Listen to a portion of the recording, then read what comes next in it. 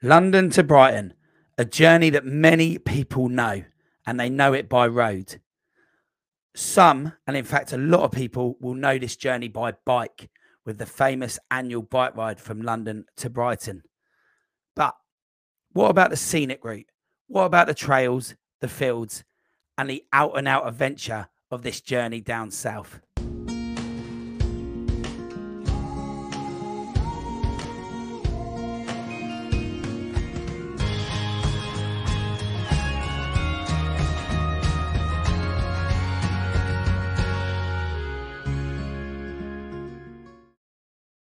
Hello and welcome to the Ultra Running Podcast with me, Coach Marshy. I hope you're all well and I hope your training is going well and the running that you're doing. Upon recording this, we are right in the thick of ultra running season.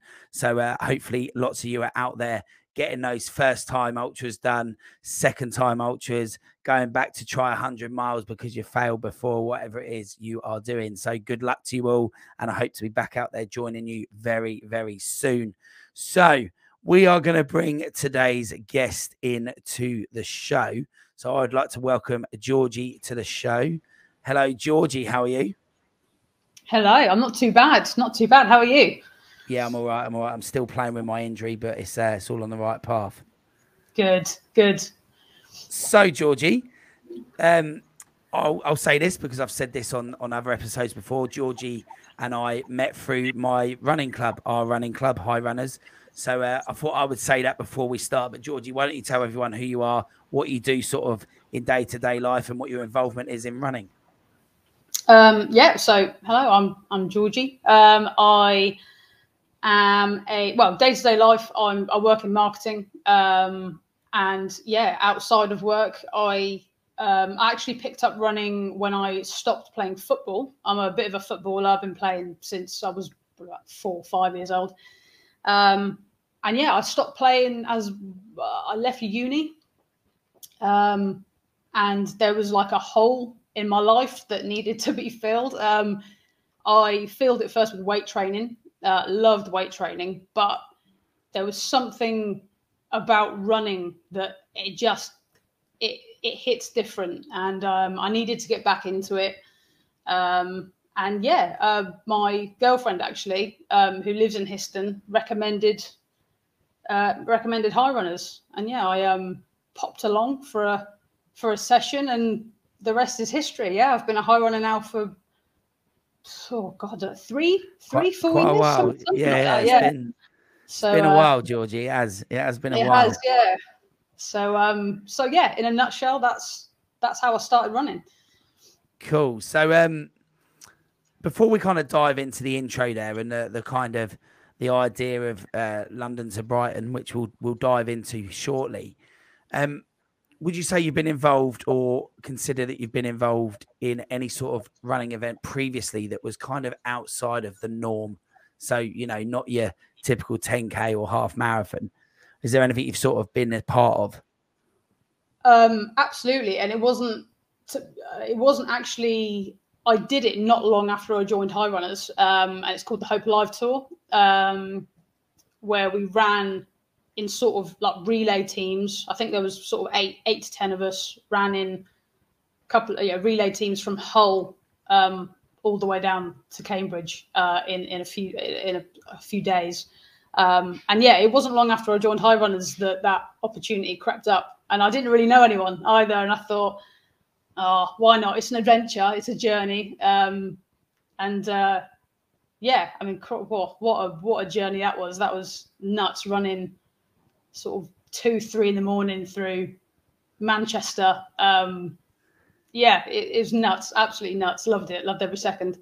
Yeah, we'll talk about that in a bit, actually, that specific bit. But so that was 2019, the Hope Alive Tour. And we are going to have a guest on the show who's going to talk about the Hope Alive Tour from 2022. So the one that Georgie's explaining there was the Hope Alive Tour, where we ran from Hull to Liverpool to Nottingham to Cambridge. And that was only the second time the tour had ever taken place, Georgie. So what we did was we kind of got all of you guys that we could from the club, which, as you know, from what you're saying there, sounds like it served a purpose to kind of really cement some good bonds. I know it certainly made me and you closer friends, and we got to know lots about each other and realised that we both have a massive common love for football.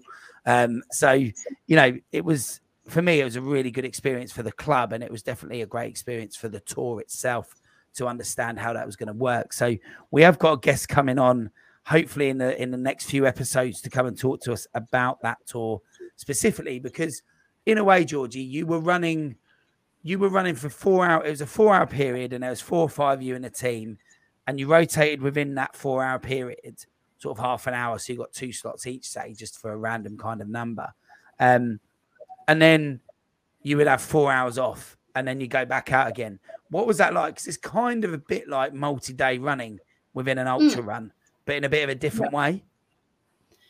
Yeah, like on paper, it kind of sounds easy, because you're kind of, you know, I mean, what you're averaging probably about 10K every 4 hours or every 8 hours, or which sounds very easy, but you're doing that constantly for 3-4 days.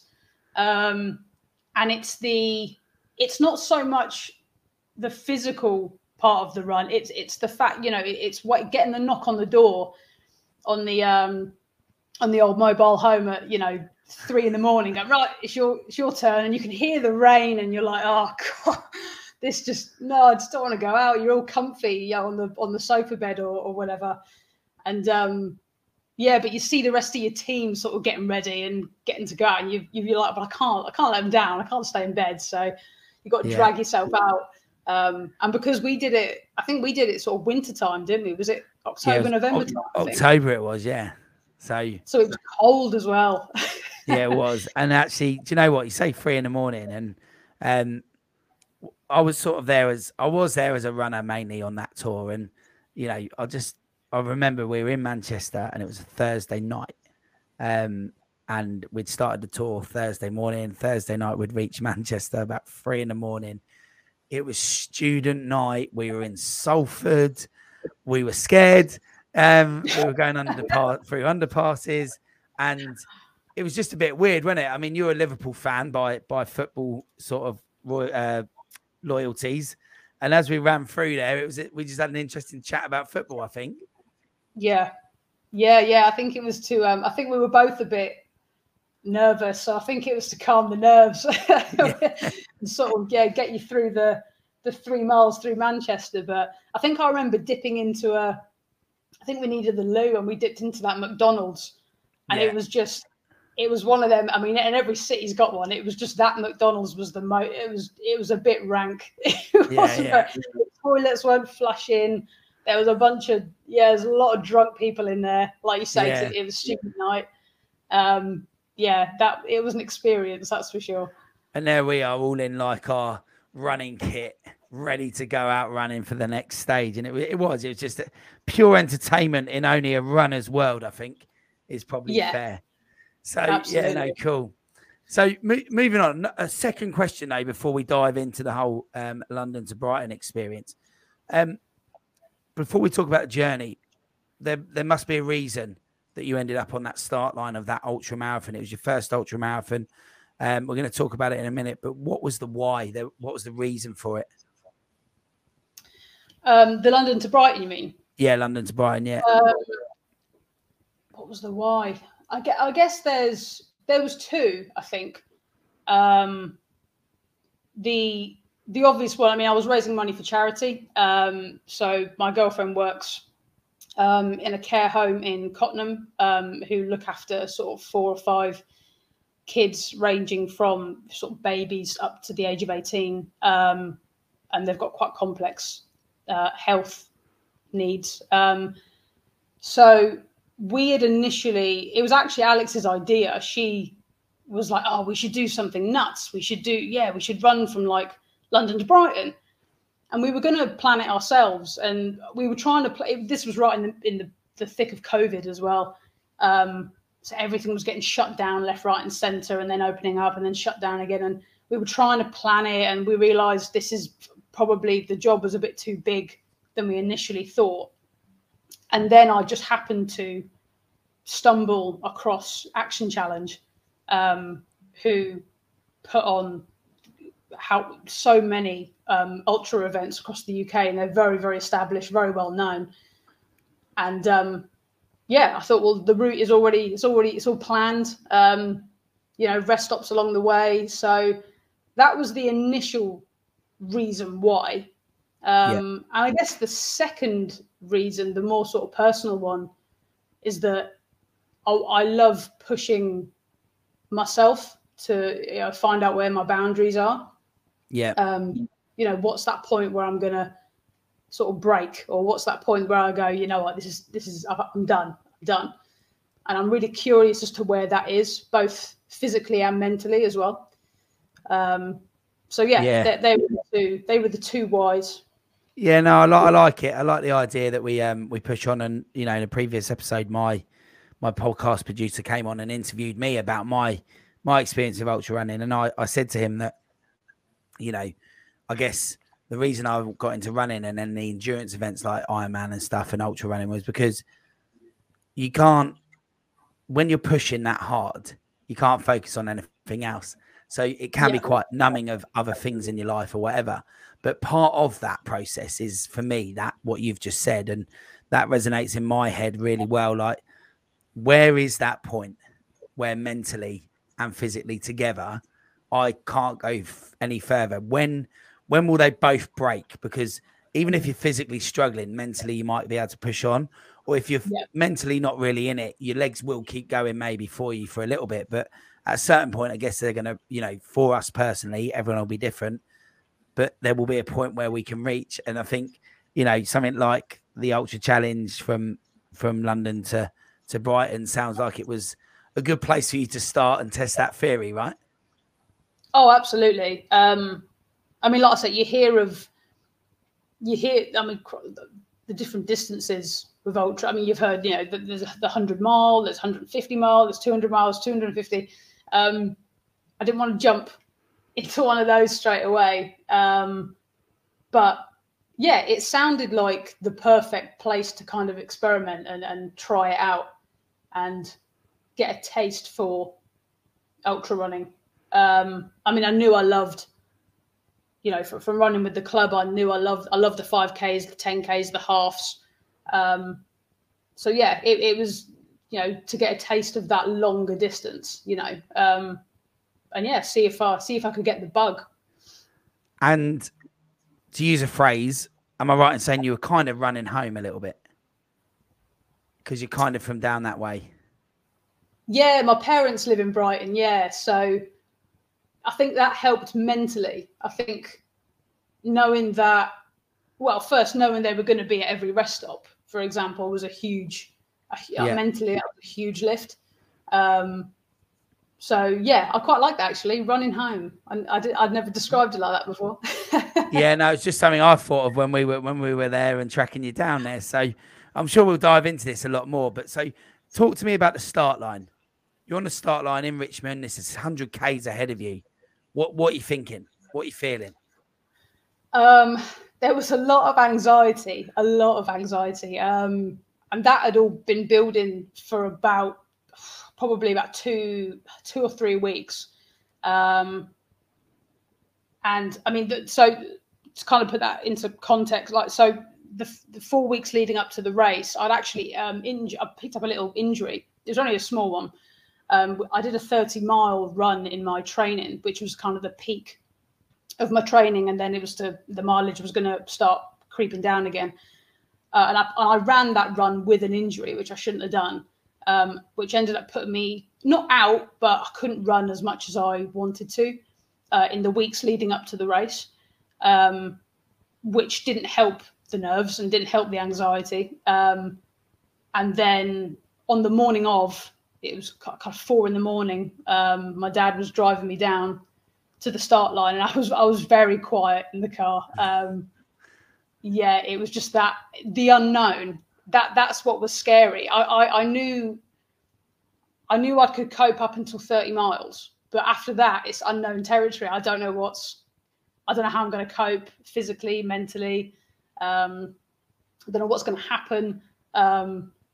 You can practice nutrition, you can practice all that sort of stuff on your training, but really, like I said, past 30 miles, I had no idea. So yeah, you're on the start line, and there's excitement. They do really well with, you know, geeing everyone up, and there's music playing, and you do one of the sort of the warm-ups with the music and stuff, sort of 10 minutes before you start, which kind of gets everyone, well, as relaxed as they can be. And then, yeah, then you just go, and you run with the pack. Yeah. And it's getting that, I think for me, it was getting that first 10, 12K under my belt. Yeah. And then it was like, okay, this is the part that I'm good at. I can run, so this is the ball's in my court now. But yeah, there was a lot of nerves on that start line. Yeah, and I think anyone who's been there will be thinking about a previous memory of their own where that happened, maybe their first one as well. People who haven't been there can maybe relax in the knowledge, if they just listen to this and hear you say that, can relax that it would be normal to feel that. You know, you've done a 30-mile training run and you still had all that anxiety at the start. So, yeah, okay. So you started this race. You're talking about the first 10 to 12K there. You're in there. And let's go back to what I said at the beginning. I think, you know, a lot of people who live and work in and around London will probably know London to Brighton on road, and they'll go down there for weekends and they'll go there for days out and whatever. And then there's the sort of, especially us guys living in and around Cambridge, we're used to cycling. So we always hear about these big cycling events, and the London to Brighton cycle, and, you know, Cambridge to Brighton cycle, and vice versa coming the other way. These things have all been done lots of times and people know the route. But you're running, and I'll tell you what I thought about it when you said about doing that event. I thought, okay, London to Brighton. I constantly think and instantly thought by road. But that wasn't the truth, was it? In fact, there was very little on the road. Yeah, so the first, probably the first 20 odd miles are on the road. And you kind of go, oh, this is not, because I'm a road runner. I'm not, I don't profess to be a trail runner at all. I don't particularly enjoy trails. So the first 20 miles is like, yeah, it's all road, absolutely fine, no problem. And then it's like all of a sudden you're running through fields with sheep and cows in, and you're like, hang on a minute, how have I ended up here? Yeah, it's a bit bizarre. It turns very, very quickly. It's like a switch. Yeah, and actually, so myself and my partner came to meet you, Michelle. We came down to meet you, didn't we? And we popped up at, I'm not sure where we popped up, actually, 20 miles. I think it was around there, yeah. Went far off that, because then I think it did start to go traily after that point, maybe, like quite a lot. And, you know, Michelle had jumped out to run with you, and you guys went through this. You went to the end of this road that I drove to the end of, and then you guys had popped into this trail path. So then I drove round through all these nice little villages, and you could tell we were really starting to come away from those sort of boroughs of London, if you know what I mean. And we were starting to get out into the sticks a little bit. And pulled up in this village where you literally crossed over the main road. I pulled up because there was a lovely little side street just there that you guys were going to come out of. And I thought, you know what? I'll just have a little trot down to meet you. And down being the big word that was used there. And I was like, I was doing my running streak, and I was running. So I thought, I'll get my running here. They seem to be a little bit further away than I want them to be, but that's all right. I'll run down there. And then I literally ran down there, and I couldn't believe it. I was like, oh, wow. I'm not going to mention this. I'm definitely not mentioning this. So I apologize for that, Georgie, because I turned up. I was like, yeah, no, this next bit's all right. And it really wasn't. It was pretty uphill, wasn't it, at times? There was some big up and down. So, you know, not just that bit that I met you and Michelle there, but on the whole 100K, how was it in terms of the terrain? Was it up and down? And were there moments where it was really hard work? It was very up and down. I mean, luckily the weather we couldn't have asked for better weather. So my road shoes, my road trainers were absolutely fine and dealt with the terrain sort of perfectly. It was lovely and dry. But yeah, it was very up and down, and quite a lot of it. I was running through like woods as well. So you had these big, thick, like tree trunks as well that you had to kind of like hop, skip, and jump over. Because the worry was I could go over on my ankle here, and then that's it, game over. So yeah, you had to really, like I said, I'm not a trail runner, so I don't really have experience with all that sort of stuff. So I did have to sort of mentally, it takes a lot out of you as well, because you can't. Like the concentration of it, do you mean? Yeah, like with road running, obviously you can kind of zone out, and you rarely have to sort of watch where you're running, especially on the guided bus in Cambridge, which is where I love to, for that reason, that's why I love to run it. Whereas, yeah, I found myself, I'm getting quite exhausted having to constantly watch where I'm stepping. But yeah, it was very up and down. There was a lot of, there was quite a few periods where I was walking up hills. That was one of the main, with all the podcasts that I listened to in the lead up to the race, it was the number one rule that kind of stuck in my head. Everyone says, from the elite ultra runners to the ones that have done it maybe just once or twice, they all say, walk the hills. Don't try and be a hero and sprint to the top, because you might feel fine at the time, but 10 miles later, your body's not gonna thank you for it. So, yeah, no, absolutely. And sort of when you turned up there, you're at the start line. You say there was that anxiety. You got that first sort of 20 miles done. What I'm guessing the aim, because it was your first one, was just to finish, right? Yeah, 100%. So after that initial feeling of, right, it's my first one, I've got to finish, was there any sort of time in your mind? So, not really. I mean, I was joking around with people. So as you say, I'm a big Liverpool fan, and unfortunately, the Champions League final was on the same day. Yeah. So I was joking around with people saying, "Oh, I'll be back for kickoff. I'll be back for 8:00." Yeah. But to be honest, once you start running, or like once you get sort of 20, 30 miles in, that fantasy kind of fizzles out, because all you care about is crossing that finish line. I couldn't care what time it was. If I had to crawl over it, that's what I'd do. So just thinking about what you said there about, football, anyone who knows you, Georgie, would say that you're a big football fan. I know you're a big football fan. We've had lots of banter over the sort of Liverpool-Norwich fixtures this year. Just gone, we had 4 fixtures against each other, both cups and the league. And football's a really important part of your life. But it just got me thinking about running, ultra running, any running really, recreational running, just with mates for half an hour, whatever.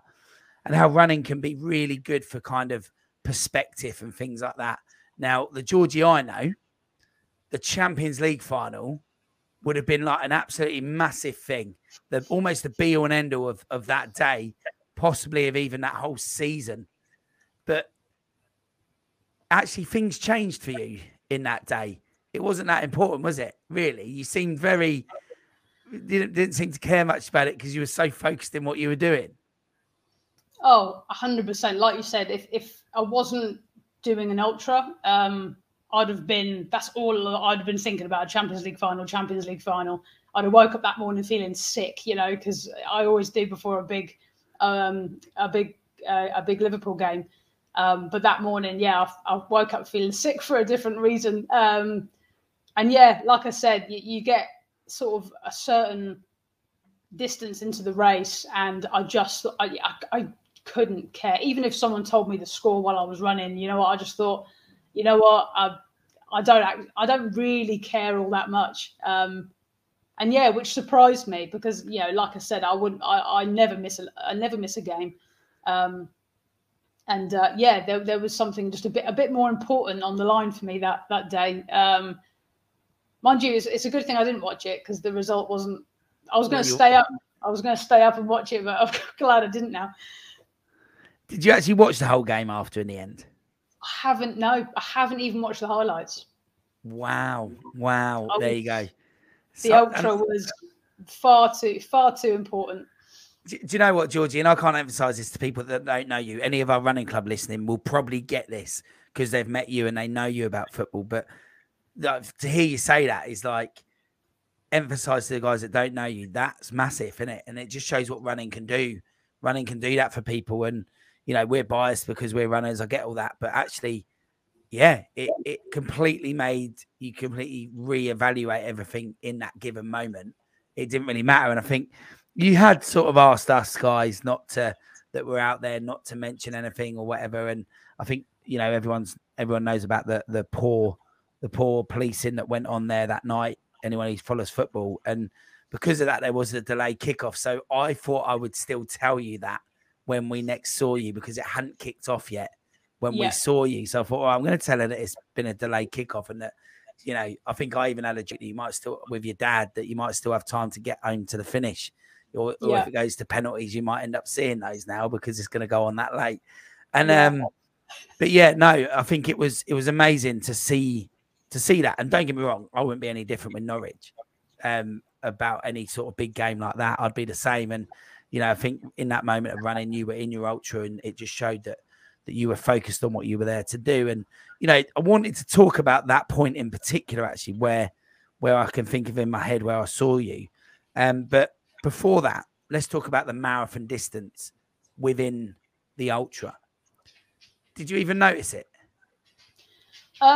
Yeah, I did actually, because obviously we all know the expression "hitting the wall," which is obviously commonly used with marathon distances. And although I'd done sort of a handful of marathon, I've done a handful of 26 miles sort of in my training. It was weirdly, I did hit the wall around. It was around 20 miles. It was around when you and Michelle rocked up, actually, and there was about 6 or 7 miles where I just thought, I've done a marathon, I'm not even halfway.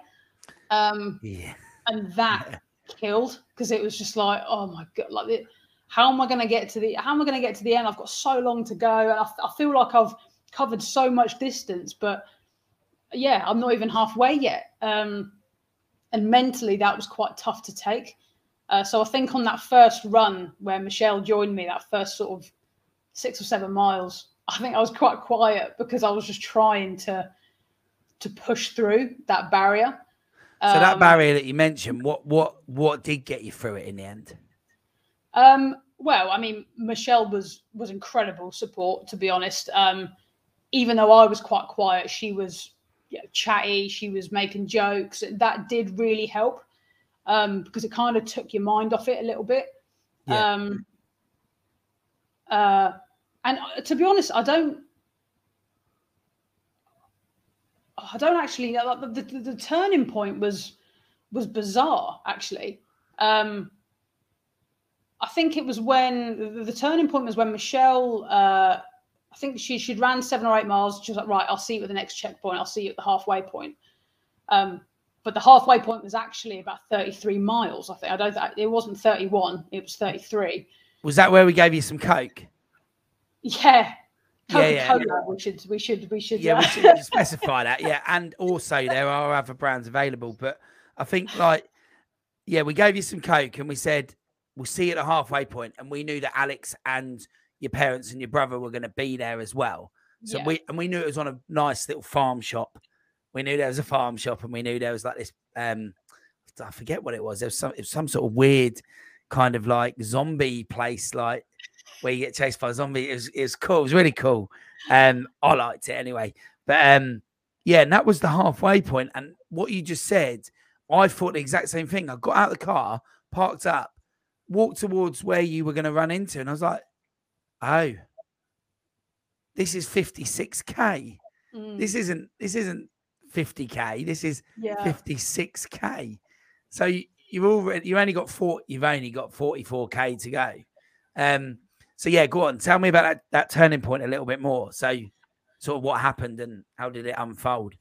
So yeah, like I said, there was that sort of run leading up to the 56K rest stop where Michelle had hopped back in the car. So I was running it solo, and it was, I can't explain it. I can't describe it, rather. It was just it was like someone had flicked a switch.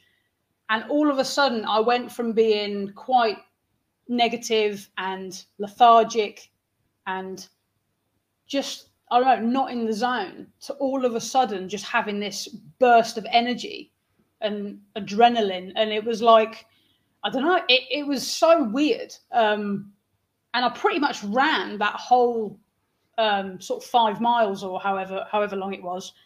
And yeah, it was like someone had just injected me with energy. And I thought my way of thinking just switched as well. And I thought, I've got this. Like, I think they were very clever putting that halfway point at 56 rather than 50, because I can imagine a lot of people getting to 50 and going, oh, I've got to do that again. I've got to do everything I've just done. I've got to do it again, and potentially dropping out. But because, like you say, because you've only got only 44 kilometers to go, you're kind of thinking, I'm over the hill now. It's downhill from here now. I should get this. And yeah, I think it was that, knowing that everyone, like I said, was although I didn't know my brother was there, but knowing that everyone was at the halfway point. I was going to get a hot meal. Yeah, it was so bizarre. It was euphoric almost, knowing I've got this. I've absolutely got this. Yeah, so 2 things on that. We obviously all stood there waiting for you, so you won't know this side of it because you weren't there yet. And we were chatting about it and we were working it out. Your dad was working out where he was going to get to next and all of that. And we heard about their day, and he'd been backwards and forwards basically. What did he do in the end? Something like 200 miles. Something like that, yeah. In his car. But yeah, so what had happened leading up to that? Obviously, when you did get there, all of us spoke that you had, and I mean this with the utmost respect to the marathon world, you had just about a marathon to go, plus a couple of spare K, you know? And it was like, when you said that, from where I was standing, I was like, she's got this. And you filled me with confidence because you could hear it in your voice. It was quite obvious that you were up for this next bit.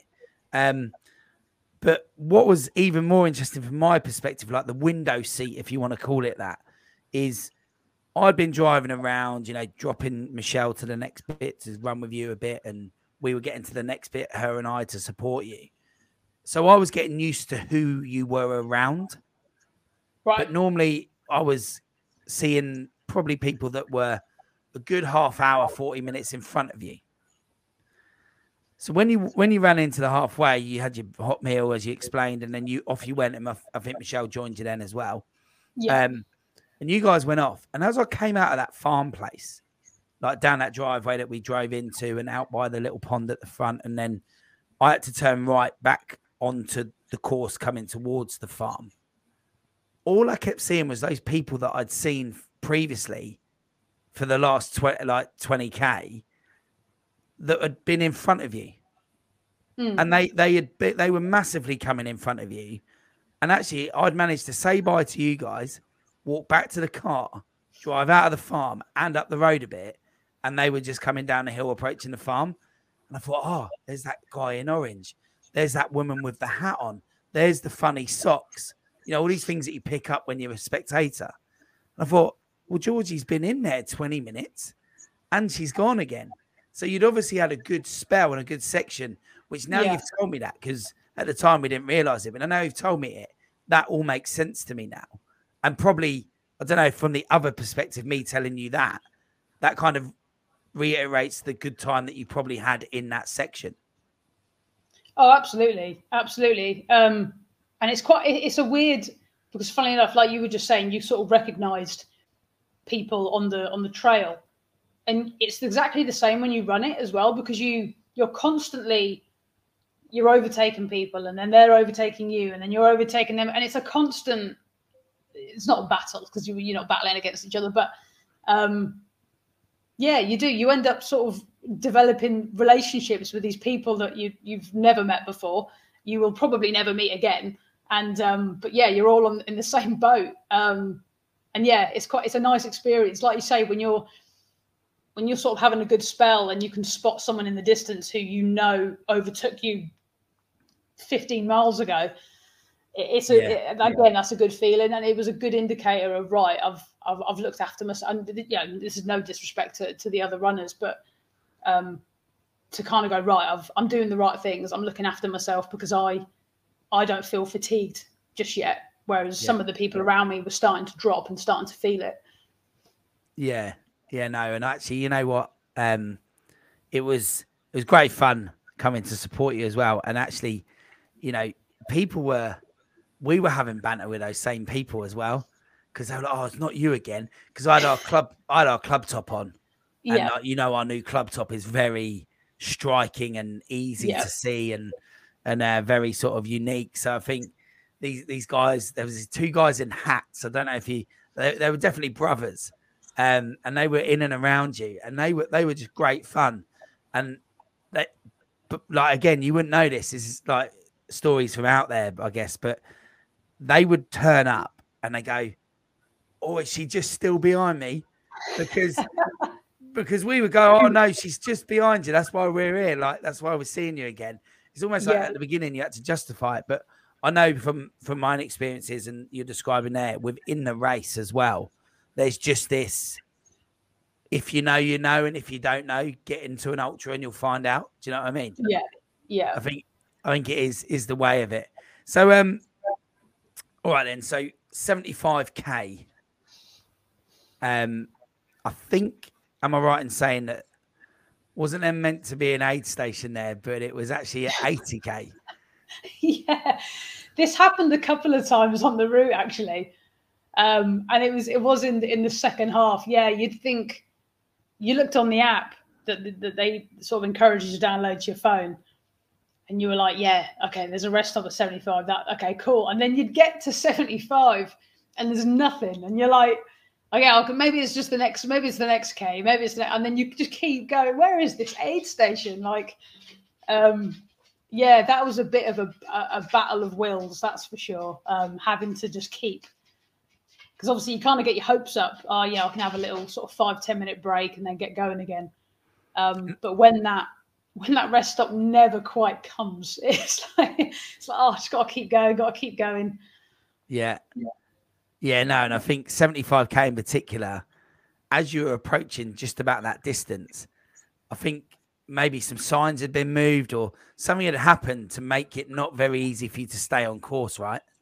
Yeah, that was quite tricky. Yeah, we were, I can't remember what the village was called. We were running through this village, and the signs, I mean, the 99% of that race was so well signposted. I was thinking, oh, crap, I'm going to get lost because I'm not the greatest navigator. But yeah, even I was able to navigate that whole journey.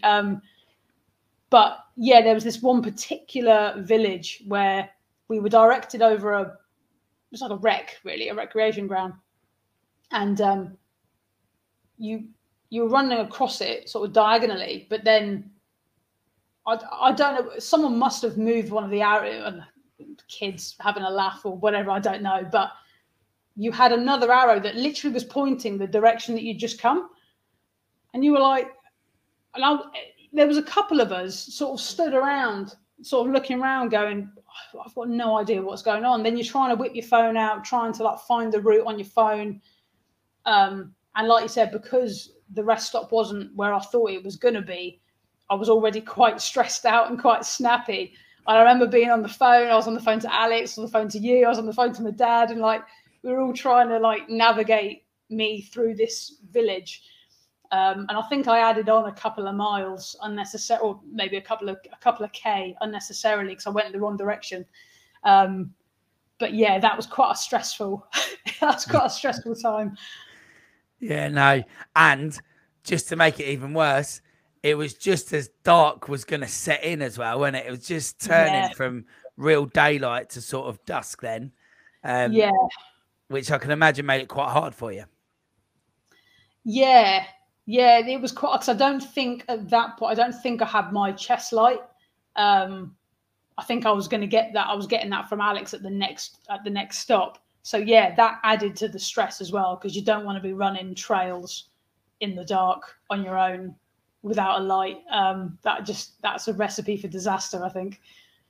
And what was even better about it, which again, I think you do know, but obviously we were dealing with it, was you came out of that aid station that was about 80k. It was really starting to get dark. We knew the first bit was going to be on road for you, and Michelle decided to jump back out with you. Mm. But me and Alex are in the car charging your light because it wasn't fully charged. Yeah. And preparation is key, right? Yeah. I could have sworn I charged it as well. But yeah, I popped it on, and I think I only ran for like a kilometre, and then it just died. I thought, oh no, not now, not now. Yeah. But this is what ultras are for. You know, it's fun, it's an adventure. Nothing ever goes to plan. So talking about that last bit, then, so it's got dark. You're at 80k, so you've really broken the back of it, and I think one of the first things you had to experience in the dark was a field full of sleeping cows. Yeah. We didn't know whether to run or whether to tiptoe, because I thought, again, last thing I want, it would be one hell of a story, but I don't want cat, because I think at that point, I don't know if if I felt my knee go or something, or I was dealing with a little niggle. And that rings a bell. I think it was about them, wasn't it? Yeah, and I thought, these cows, they'll outrun me for sure. I wouldn't be able to sprint, not a chance in hell. So we had to. I think we ended up walking past them. I think, but were they asleep? I think so. They weren't making any noise, so I think they were asleep. But yeah, they're quite a scary sight in the dark. Yeah, I can imagine. Do you know what? I don't get on well with animals. In fact, we always talk about animals on this podcast.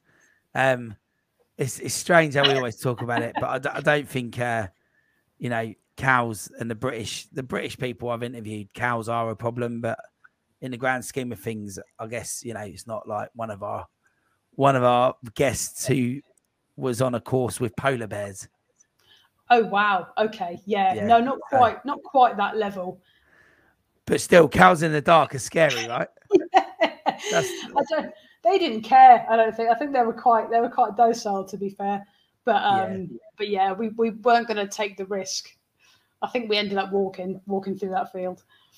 So at that point, then you get to that next aid station. There was another one, and it was literally 10, 11k to go when we next saw you, and your parents were there.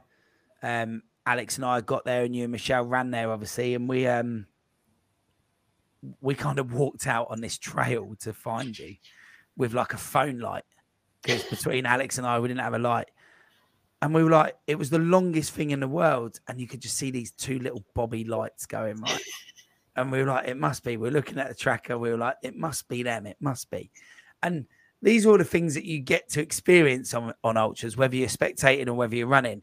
I mean, that just seemed to go on forever, that farmers Roman road, trail road kind of thing. And did you know you were approaching another aid station or not really?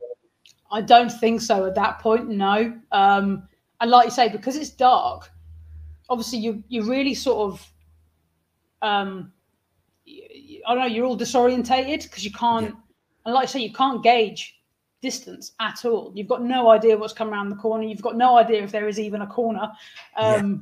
You can only sort of see your hand sort of this, this far in front of your face. And I had no idea where we were. Someone could have told me, "Oh, you're in Brighton," and I'd be like, "Oh, really? I had no idea. I haven't got a clue." I had no idea that an aid station was coming up or how far away it was. At that point, I think it was just 1 foot in front of the other. Until I saw that finish line. Yeah. And let's jump to there then. So I think we've covered all the good stuff from there. So from that point then, all I knew in the car, as I'm sure your dad did, was that we were going to Brighton Racecourse, right? Yeah. From your perspective, I imagine you would have been on the top of the hill and you would have been able to see the finish from a long way off. Or is that not quite right? if it was daylight, I probably would have been able to. But like I said, I was so, because, well, it was pitch black. It was like midnight or whatever. And we just, I just walked that. I mean, that hill that you're talking about, my word, that was really a hill. I looked at the elevation map before the race, and I'd read a couple of race reviews as well from people that run it before, and everyone was like, that hill. Like, if you know, you know, there is that hill at 88k. And the elevation map, it was practically vertical. It looked horrendous.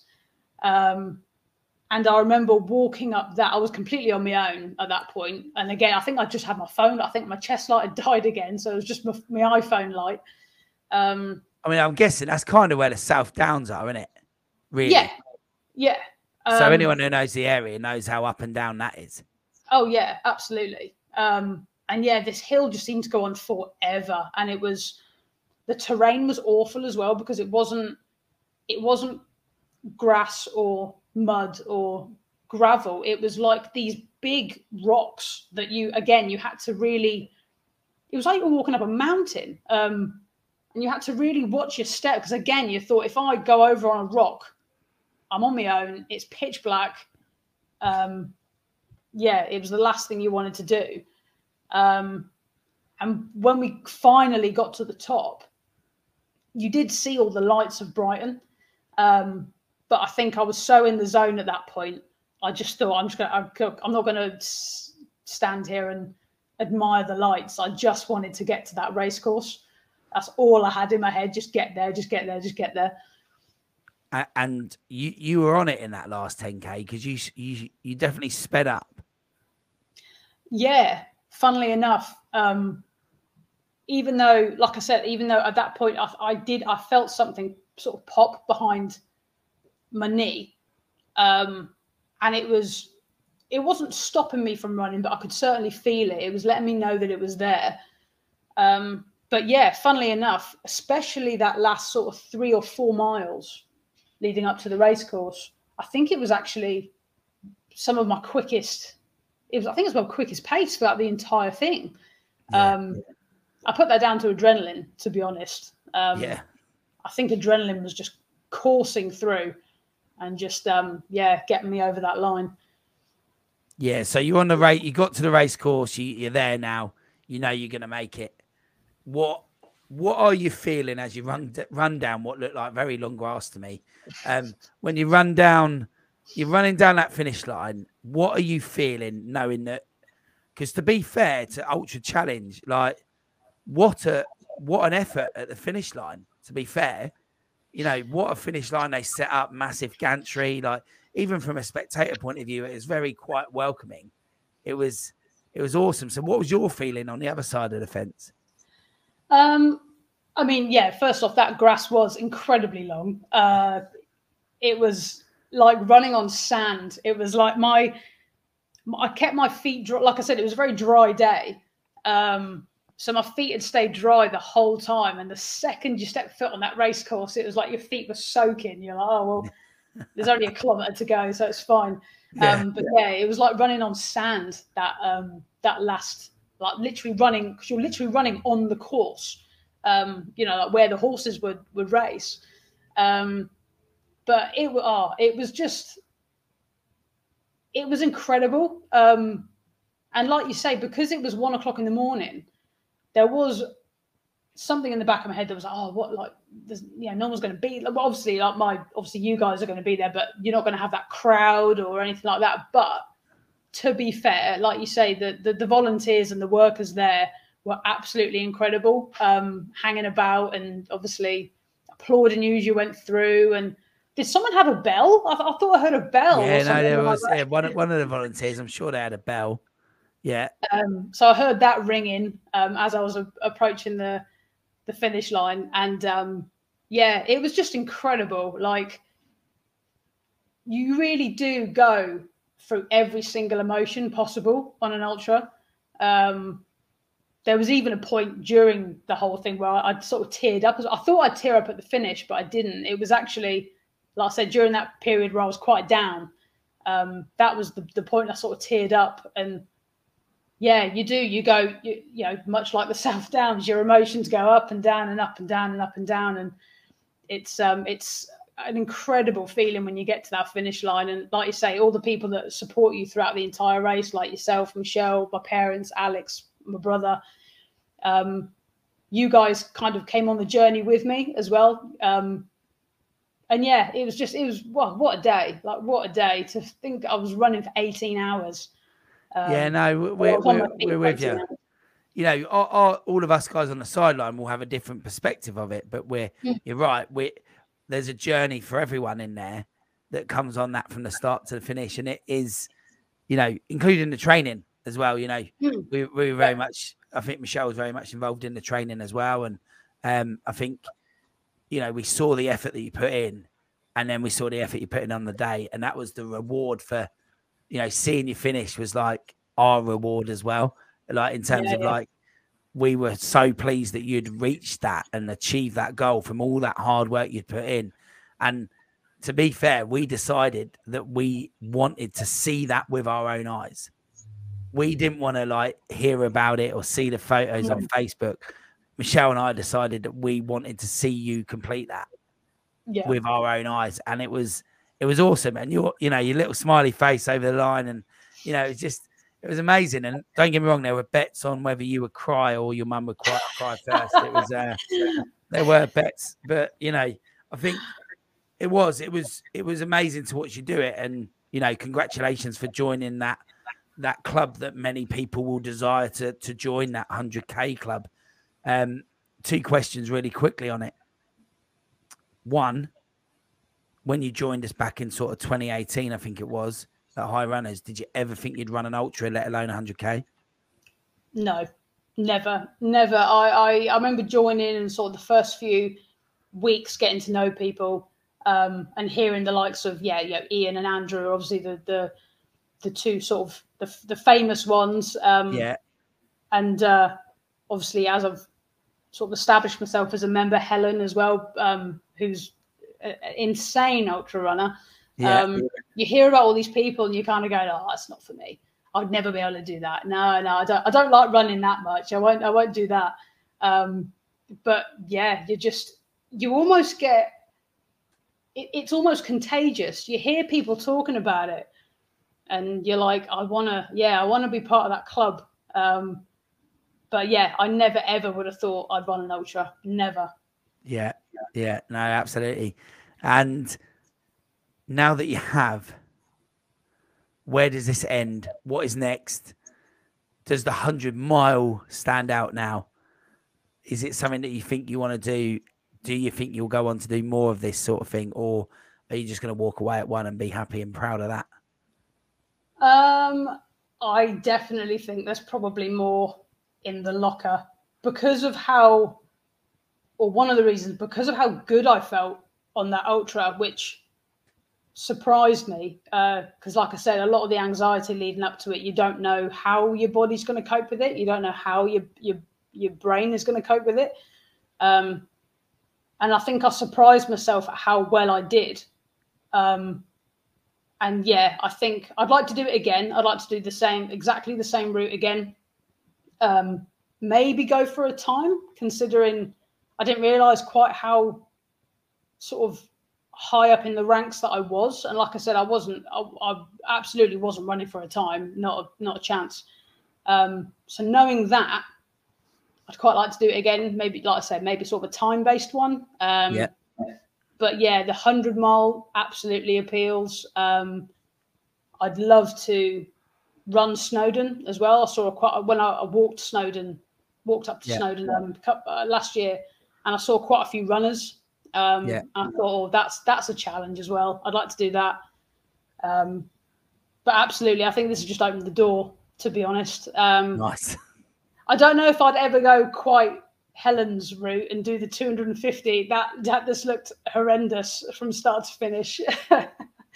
Yeah, and actually, hopefully, we'll get Helen back on the show as well to talk about that adventure up in Scotland as well, because it'd be good to hear about it. But yeah, no, I mean that's amazing, Georgie. It's like, what a good account of what you did and what you achieved, and actually probably a message there to everyone that you don't think you have to be into it, and then eventually you might just find yourself doing it one day, because it sounds like that's where you've come from. Absolutely, 100%. I can't urge people enough to break those boundaries, like break out of that comfort zone. I only ran my first marathon back in February of this year, which might surprise a few people. That was the first time I'd ever run a marathon. So to go from that to jump into an ultra a few months later, I mean, obviously the marathon was part of the training, but I'm not a seasoned marathon runner, ultra runner. I literally just rocked up to the start line and just gave it a good go. You'll surprise yourself what your body can do. Absolutely. Yeah. And then just a quick word on the organising company, Ultra Challenge, I think. What would you say? Oh, absolutely incredible. Absolutely incredible. When I first signed up, I remember it took me aback a bit. I mean, the entry fees aren't cheap. I mean, there's loads of different options. You can raise money. Obviously, I was raising money sort of externally. I didn't actually go through the official body, but so I paid my fee and raised money at the same time. So the fees, they're not cheap, but I cannot stress how well looked after you are. It's such a weight off your mind knowing that the rest stops have got all the snacks, all the drinks, all the medical equipment you could possibly need. I can't. They're a 10 out of 10. I cannot recommend running an ultra with them enough. They're absolutely incredible. Yeah, no, cool. You never know, Georgie. We might share the trail one day and do it together. We'll give it a go. I hope so. No, I'm hoping to keep my journey back and keep getting on that, and hopefully you and I and Michelle and Alex and everyone else at the club can all go and do some of this stuff together as well. So that'll be cool. But no, thanks very much for coming on and sharing your story. I really appreciate your time, and I hope you enjoyed the process. Absolutely. I've never done something like this before. So it's all very snazzy. I'm quite impressed. No, thanks very much. Yeah, and I always think it's worth, you guys that come on and tell these stories. It's great for the listeners to hear those real people, tangible. You can touch it. You can relate to what these people are saying. And I think yours there is a great story, and is exactly what this platform is. It's somewhere for people to come and tell their stories so others can learn from it and go out there and achieve. And like you said, break those barriers as well. So thanks very much for your time, Georgie. So guys, I hope you enjoyed yourselves. I hope there was some stuff in there that you can take away, as I said. And if you did enjoy it and you did think there was anything that anyone might benefit from, do feel free to share that either via the YouTube channel or via any of the links on whichever podcast platform it is that you are listening. So on that note, just want to say once again, thanks, Georgie, for coming. We really appreciate it. And I hope everyone listening enjoyed themselves, and that we can meet here again next time on the Ultra Running Podcast with me, Coach Marshy.